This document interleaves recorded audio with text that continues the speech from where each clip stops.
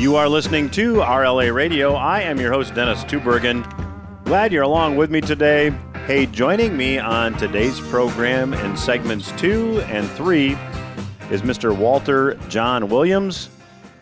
John's website is shadowstats.com, and John is a consulting economist, and shadowstats.com is part of his work.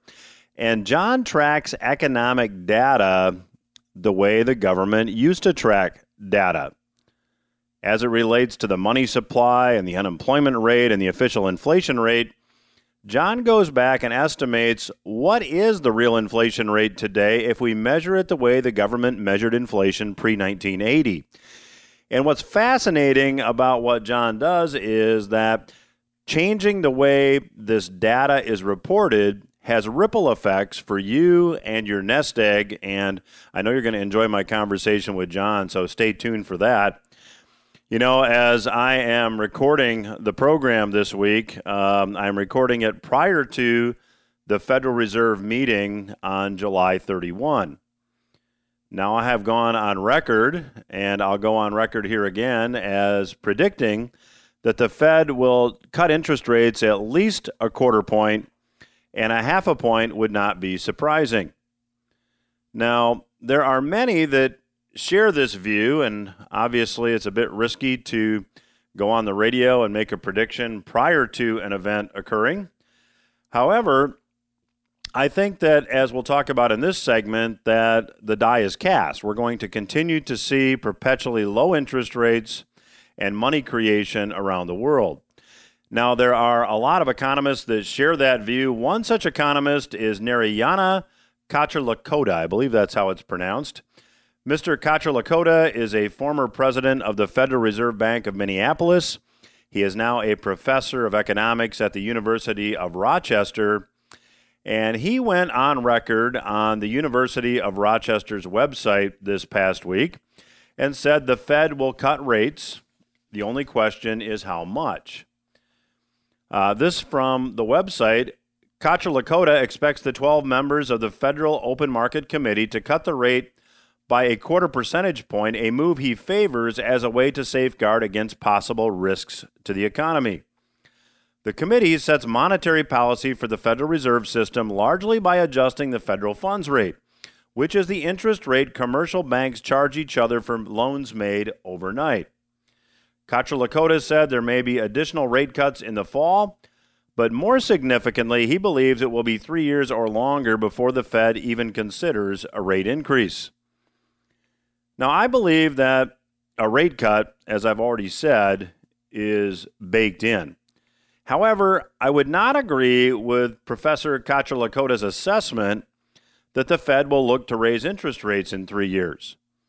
I mean, all you have to do is look around at the current economic facts and circumstances, and you have to come to the conclusion that we are entering a time frame where the policymakers at the Fed will not be able to raise interest rates probably ever. Now, that's a big statement. However, one of the top economic advisors to the president said as much back in April in an interview with The Hill. Larry Kudlow, who you may recognize as a former television host, who is now the National Economic Council director, he pointed to the Fed Chairman Jerome Powell walking back the central bank's predictions for multiple rate hikes this year and said he agreed with Trump's frequent diatribes against raising interest rates, calling rate hikes unnecessary. He said this is a big quote. He said, "I don't think rates will rise again in the foreseeable future, maybe never again in my lifetime," the 71-year-old Kudlow said. Now, here is the simple math. The current official national debt of the United States is just over $22.5 trillion. Now, that is just a crazy amount of debt in light of the fact that the economic output of the United States, as measured by gross domestic product, is just under $21.3 trillion. So our debt now exceeds our economic output.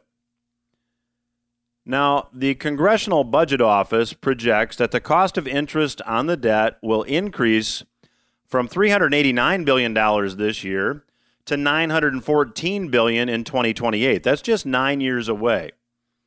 So not quite triple the amount of cost to service the interest on the debt. And that's just 9 years away. Now, those interest payments are based on current cost to service the debt, which is about 2.5% interest. Should interest rates double to an historically more normal rate of 5%, say, the cost of the debt would increase significantly. The cost to pay interest on the debt in 2028 at that rate could more than double, perhaps approaching $2 trillion per year. Now, it doesn't really matter how you look at things politically, whether you're in the center, you're to the right, you're to the left. Those numbers, we can all agree, are unsustainable. Now, recognizing that these numbers are unsustainable, many formerly fringe but now mainstream politicians are embracing monetary theories like modern monetary theory, and I've talked about that on the program here before. And modern monetary theory is essentially a belief that the government just can't run out of money because they can create their own currency. They can just manufacture whatever currency they need. Now, forgive me if you believe in this theory, but anybody with half a brain knows this is lunacy. You can look at a lot of different places on the planet today and see just how crazy this belief really is. Venezuela is making headlines due to massive inflation, due to their money printing, and Zimbabwe is once again suffering under triple-digit inflation. Now, many of you probably know the backstory when it comes to Zimbabwe, but in the first decade of this century, Zimbabwe redenominated its currency 3 times: 2006, 2008, and 2009.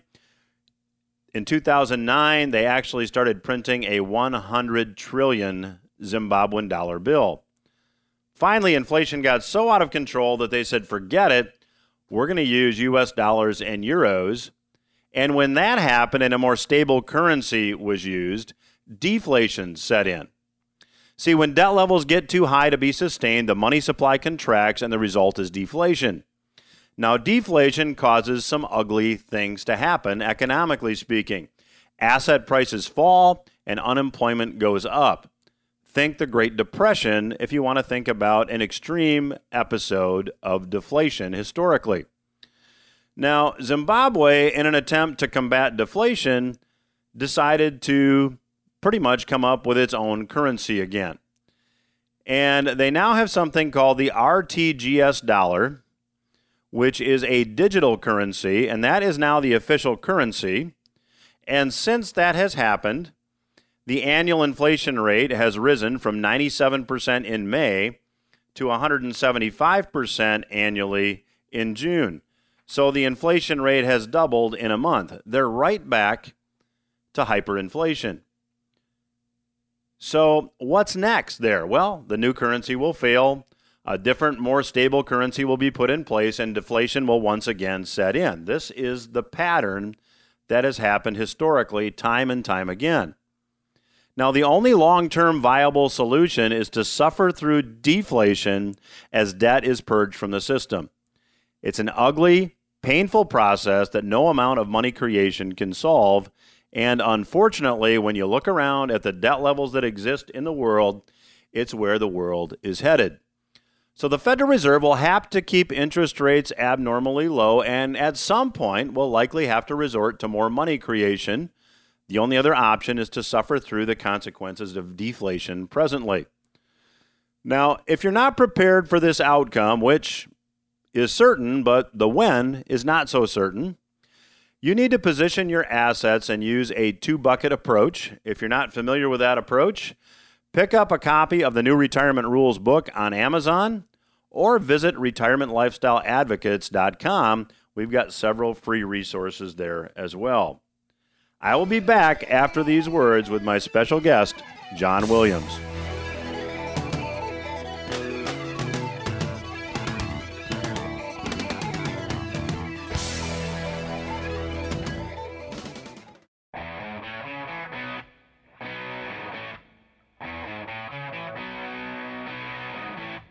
Welcome back to RLA Radio. I am your host, Dennis Tubbergen.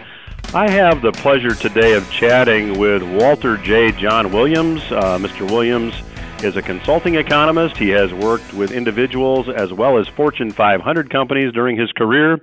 He has provided testimony before Congress, and his newsletter, ShadowGovernmentStatistics.com, is a terrific read for anybody that wants to get the real economic data. You can learn more about at the website, ShadowStats.com. The website, again, is ShadowStats.com. And, John, welcome to the program. Thank you for having me, Dennis. Well, John, if you could just start by explaining to the listeners the premise behind your newsletter, Shadow Government Statistics. Why did you start it? Well, I've been an economist, active professional economist since the early 1980s, and I did fairly standard economic forecasting. Well, actually, I had developed a unique set of econometric models that helped you forecast what was happening in the economy based on what had already happened, unlike some of these grand scale models that are out there that you want to forecast interest rates next year. You first have to know where the rate of inflation is going to be, and if you know where the rate of inflation is going to be, you don't need the model to tell you where interest rates are going to be. So I did that for a while, and then as we got into the early 80s, got into the 90s, what I found was that the numbers were changing due to changes in the government's approach to reporting and modeling things. For example, in the rate of inflation, back in the 1980s, the government made a big change in the way they estimated the cost of housing in the Consumer Price Index. Used to include a cost of actually buying a house. That was part of the calculation. But because the housing inflation was so high, they decided to change the way they did that in order to lower the overall inflation rate, and in doing so, reducing the amount of cost of living adjustment payments that they had to make for Social Security recipients and federal pensioners. And what they did was they replaced the cost of buying a house with what they called homeowner's equivalent rent. And what that was is assuming that people who owned a house rented the house to themselves, and they'd calculate the rate of inflation based on what the average homeowner would raise the rent on himself for each month, which is an absolute nonsense number, but it had the effect of knocking 1.4 percentage points off the annual inflation rate, and it did reduce the inflation adjustment for cost of living adjustments in Social Security. You get into the 1990s, they made a number of changes there. The biggest one probably was with the way they measured inflation in terms of the basic definition. Cost of living, the way it's been looked at for literally centuries. You have indices that go back to the 1600s. It always measured the cost of living of maintaining a constant standard of living. And the way they do that is they'd measure the cost of a fixed basket of goods. For real simplistic terms, let's say you look at a cost of a pound of beef, a gallon of gas, a loaf of bread, and you price those items out in 1 year, and then you price them out the next year, and whatever the change in the cost was between last year and this year, that'd be your rate of inflation. And if you wanted to maintain your standard of living, you'd hope that your income had at least risen by that amount, and then you could still buy the same amount of goods for the inflated value of the money. In the 90s, Alan Greenspan, for example, and they had Michael Boskin's commission. You had Newt Gingrich arguing in front of Congress. This was during the Clinton administration. We had all parties involved in this. What they wanted to do was get away from the fixed cost of living, but to move it to substitution. And the way Greenspan put it was, if the price of steak goes up, people are going to buy more chicken or hamburger, and if they do that, then we're not getting an accurate cost of living. Well, in terms of what it costs them, that may be one thing, but in terms of what you need to maintain the same standard of living, the same cost of living, I don't find buying chicken instead of steak maintaining a constant standard of living. What they did was they changed the weightings to reflect the way people might actually buy things, but the effect was to reduce the actual cost of living, the standard of living, to the people who were having their income adjusted for the inflation cost. And that was deliberate, aimed at reducing things such as the cost of living adjustments on Social Security. So what I started to do was to publish numbers that estimated what the government's inflation number would be if they hadn't made those changes, backing out the changes that they made. And they published estimates of how much the different estimates have knocked off the CPI. So I add them back in. They did made changes with unemployment, and that goes back to the days of NAFTA. In 1994, they overhauled the reporting of unemployment. The headline number, the people who are unemployed, they've been looking for a job in the last month, haven't been able to find one, but they're actively looking. That's pretty much reported the same way that it was. There were some changes that they made, but not particularly big.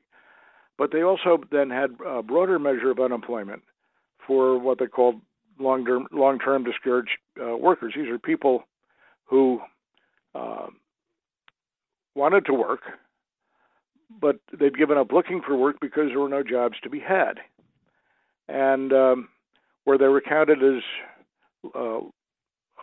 discouraged workers, irrespective of the number of months or period of time that they had been discouraged. With the introduction of the new series in 1994, anyone who is discouraged, a discouraged worker for more than a year, was just dropped from the rolls, and that made a big difference in the way the longer term unemployed were viewed. To give you some rough estimates here, if the CPI, which is now running around 2% year over year, maybe a little bit more than that, had they not made the changes to the CPI, the year-to-year CPI would be running up around 9%. In terms of the unemployment rate, which is right now just off a 49-year low at 3.8% or so, that'd be up closer to 22%. Had they not made the changes, and that's in the the 3.8, it'd still be about the 3.8, but the discouraged workers, the broader measure would be up around 22%. That's up around 7.5% now. So it's the effects. Although they may have had some specific design with the cost of living to have financial benefit to the government, it also has had political benefit for a couple of reasons, which we'll get into. While the unemployment rate was purely for a political benefit at the time they were starting NAFTA. The effect of NAFTA, and what they were fearing, that this is the people in the government who changed the numbers, was that you'd have a lot of people displaced by factories moving offshore. And if they were displaced, they'd become discouraged workers, and that'd show up in the broader measure. So they changed the definition of the broader unemployed so that it wouldn't reflect all the jobs that were lost. So, John, let me jump in, because going back to a couple things you mentioned as to the changes that were made in the way the inflation rate was calculated, you used two terms. You used the term substitution, in other words, referencing Alan Greenspan, if the price of steak goes up, people are going to buy chicken or burger. And the other thing you mentioned was weightings. It seems to me that calculating substitution and weightings would be extremely arbitrary. So comment on that, and who gets to decide? Well, they have mathematical models that estimate it. They have, when it's fixed, that's straightforward. It's It's done. It's done by algorithms, and they have another factor there called hedonic quality adjustments, which is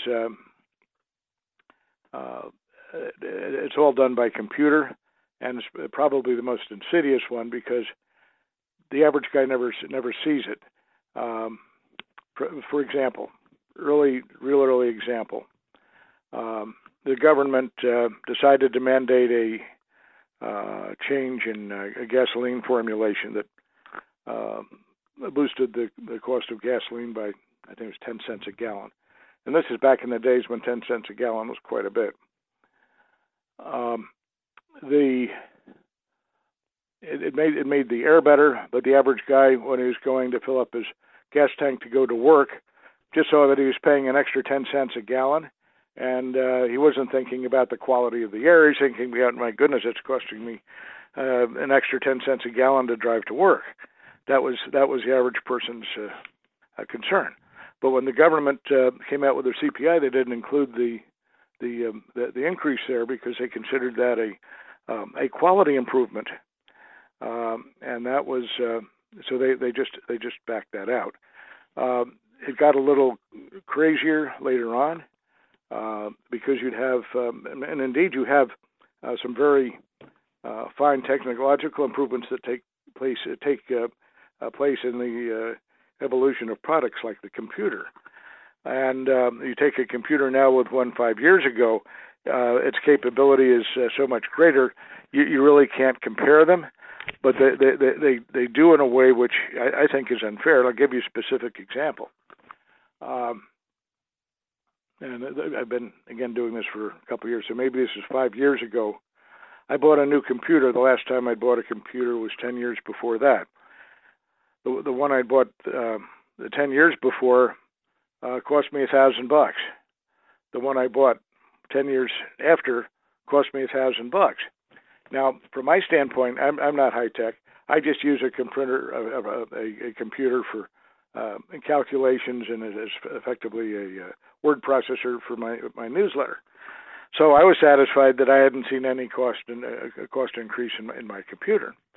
But because of all the technological improvements, and there are people who use them, I don't. But you take everything, movie capabilities, whatever. According to the government estimate of how much they deflated the computer by, because of all the quality improvements, that computer I bought for $1,000 10 years after the one before, I should have effectively cost me $50 the way they measured inflation. And I can tell you, I didn't shell out $50 or what I thought was $50 out of pocket. I shelled out $1,000. So that there are computer adjustments there with the hedonic quality adjustments, and those are really that's probably the dominant area now that affects the quality factors, and there's no way that you can really make good common sense of it. Well, our guest today is John Williams. John publishes the newsletter Shadow Government Statistics. You can learn more about his work by visiting the website shadowstats.com. The website again is shadowstats.com. And I'll continue my conversation with John Williams when RLA Radio returns. Stay with us.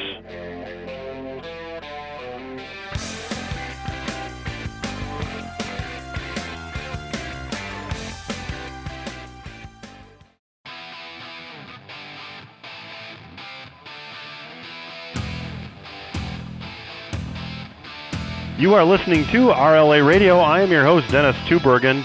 Joining me today is Mr. John Williams. John is a respected economist. He has worked with a number of Fortune 500 companies. He has provided testimony before Congress. His newsletter is Shadow Government Statistics, and you can learn more at shadowstats.com. And, John, let's just talk a bit about one of the statistics you brought up in the last segment, and that is that if we use the 1980 base year and calculate inflation today using the methodology that was in place at that time, we would have closer to a 9% annual inflation rate. So what does that really mean as far as the health of the economy? What it means is that what you see in the headline economic numbers, like the gross domestic product, the GDP, the growth there is overstated because the GDP is, and most economic measures, when you hear them reported, are adjusted for inflation. The reason for that is that, let's say you're a retailer, and you look at your sales at the end of a year and you find your sales are up 5%. There's a question there, did your sales really grow by 5%, or is a lot of that tied to inflation? And if inflation were up 5% in a year and your sales were up 5%, then your physical volume was probably about the same. That's the way they look at the GDP. They take the effects of inflation out to see how much the real economy grew, and that's why they use that term real, for real growth is adjusted for inflation. The inflation numbers for the economy are different than you might use for your own personal use. For example, you're looking at the purchasing power of your money. You want to maintain a fixed, constant standard of living. That's not. You want to be able to continue to do that without having your ability to buy things impaired by inflation. In the real economy, that people do substitute chicken for hamburger. So when they measure the economy, you get the overstatement there is, and inflation's about 2 percentage points. And the unfortunate thing is that's about the level of nominal inflation, that before you adjust for inflation, in the GDP since the Great Recession. So that you've really not seen much of anything of a recovery there. It's up a little bit, although the headline number, the headline GDP, has not only it bounced off bottom and recovered to its pre-recession high, it now is 25% above its last recession's peak. There are, however, no numbers I've been able to find that have show a similar pattern of growth. You look at the inflation, the employment numbers. You maybe have 6%. You look at industrial production, you're maybe up 3%. In terms of expansion, this is beyond the prior recession's peak.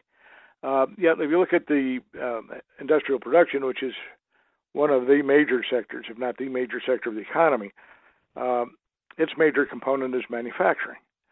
And manufacturing still has not recovered its pre-recession high. It's still down. It's still about 4% shy of its recovery.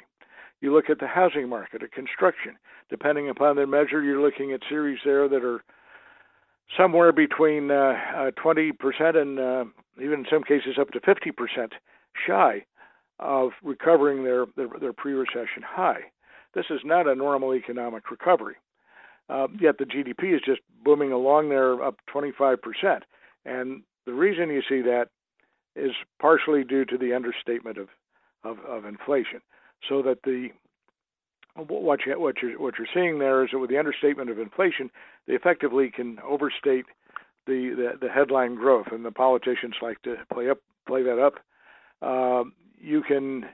What I have found over time, and there have been times when the GDP's been manipulated very, very deliberately in order to help a politician get reelected as president. I've been able to establish this without question a couple of times. Guess what? The average guy doesn't buy it. If you're getting a phony number, the Main Street USA generally will not vote for the person you'd think would be behind that, because Main Street USA is very practical. It votes how it's actually doing.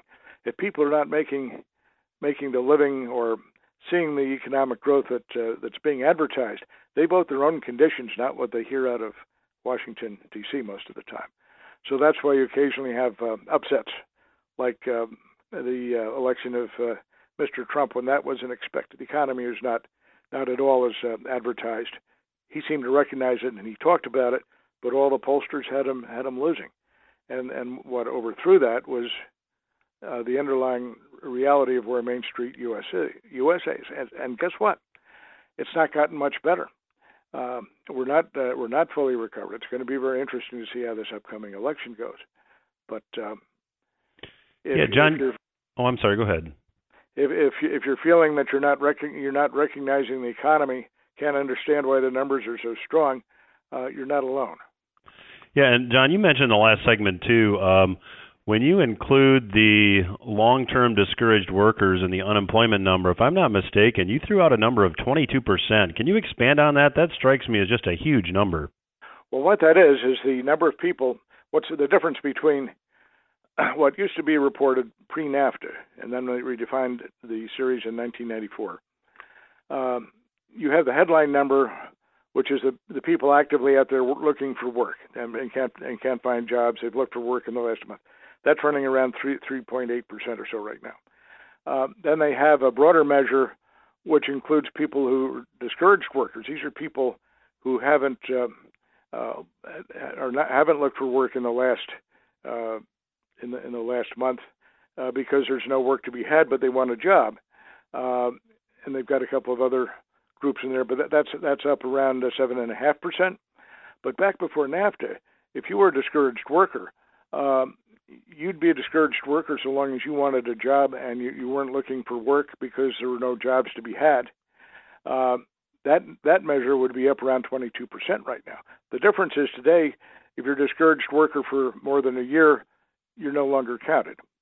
And you can see this actually is confirmed in other numbers because they have measures of employment stress. This is the ratios such as the employment to population ratio, people who are employed to the population, or the participation rate, which is the total number of headline employed and unemployed as a percent of the population. And those numbers historically are very very high when unemployment's very low. So where we've got effectively a near record low unemployment rate, those things should be booming through the roof. They're not. They're at levels that you normally see in the depths of a recession. And what's the difference? If you adjust the population for my numbers, you'll find that explains why you're not getting the normal levels of employment to population that you'd expect when the numbers are supposedly this strong. So John, as far as your forecast moving ahead for the economy, are we approaching recession or maybe even in recession already in your view?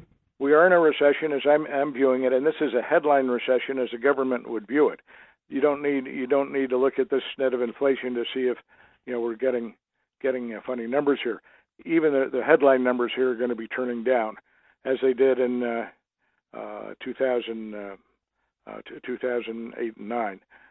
This is the problem here is the Fed bailed out the system in 2008, bailed out the banking system, and in doing so really upended all normal economic relationships. They concentrated on saving the banks, not stimulating the domestic economy. And now they've been trying to get out of the quantitative easing and get interest rates back higher, but in doing so, they tightened up liquidity on the consumer. And guess who drives the economy? The consumer does. The consumer accounts for 75% of the GDP. And as the Fed's been tightening here, liquidity's been clamped down on the consumer. Consumer can't buy. And you're seeing all sorts of related things, including automobiles, having trouble selling. That's the bulk of the economy. So as that starts falling off, everything else will follow behind it because the consumer maybe accounts for 20 or 75% of the economy, but the remaining 25% is driven off the factors that the consumers are driving firsthand. So that if you don't have the consumer, you're not going to have good, healthy growth, and that's why the Fed tightening pushed us into recession. And that's why they're scrambling now, trying to figure how to get out of it. The problem is they're still living with a banking crisis from 2007, 2008 that they never really took proper care of, and I don't know quite where it's going to go from here. I think we may end up with perpetual quantitative easing. It's not a happy circumstance. It's not good for the economy. Never has been, but it'll eventually work out. Well, and John, I was just going to go there. We've got time for just one more question here. If we go into perpetual QE, which seems to be the only possible option here, what will that do to the actual inflation rate? Are we going to turn into Zimbabwe or Venezuela? Well, I think we're going to, and it's not just what the Fed's doing here, because it's really the federal government. If you look at the problem is that the government's been very generous over time in terms of what it's done with Social Security and Medicare, but it's never fully funded it. People have paid into it, but if you look at the government's financial statements, what you'll find is that if we want to have Social Security and Medicare solvent over time, so that everyone who's been paying into the system now is going to get paid out what they think, the government needs, in terms of current cash, about $80 trillion to cover that. The future cost of that is net present value. There's no way the government can get that. The system is long-term bankrupt. When the U.S. bonds were downgraded in 2009 by Standard & Poor's, I'm not going to get into the details of that other than to say when Alan Greenspan heard that, and he was not Fed chairman then, but he was just commenting as an economist, former Fed chairman, very smart man. He said, the chances of the U.S. defaulting on its debt are zero because everything we owe is in dollars and we can always print the dollars. Well, that's exactly what gives you hyperinflation. That's what you've seen in Venezuela. That's what you saw in Zimbabwe. That's what you saw in the Weimar Republic of Germany. We have to bring the long-term fiscal picture, long-term government spending into balance. It means renegotiating or restructuring things such as Medicare, Social Security. It means people are probably going to have to pay in more, take out less, something like that. But if that doesn't get balanced long-term, the U.S. dollar is bankrupt and it'll just be ongoingly debased, or at some point they give up on some of the expenditures. I can't tell you how it's going to go, but normally something like this will end up in a hyperinflation. Well, on that note, we are going to have to leave it there. Our guest today has been John Williams. John's newsletter is Shadow Government Statistics, and his website is shadowstats.com. The website, again, is shadowstats.com. I'd encourage you to check it out. And, John, thanks so much for joining us today. Terrific interview. Would love to have you back down the road. Thank you for having me, Dennis. We will be back after these words.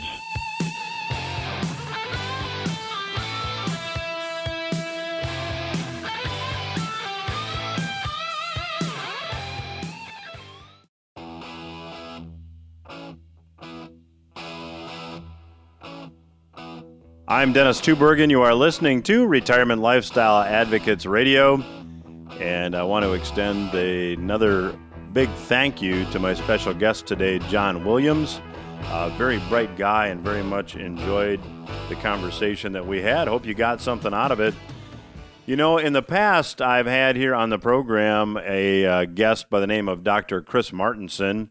Dr. Martenson has a couple of really good books, the first being a book called Crash Course, which was written several years ago, but is still very relevant. And I was visiting his website, and he had a piece that I thought was very interesting and very concisely stated some of the things that we've been talking about here on the program.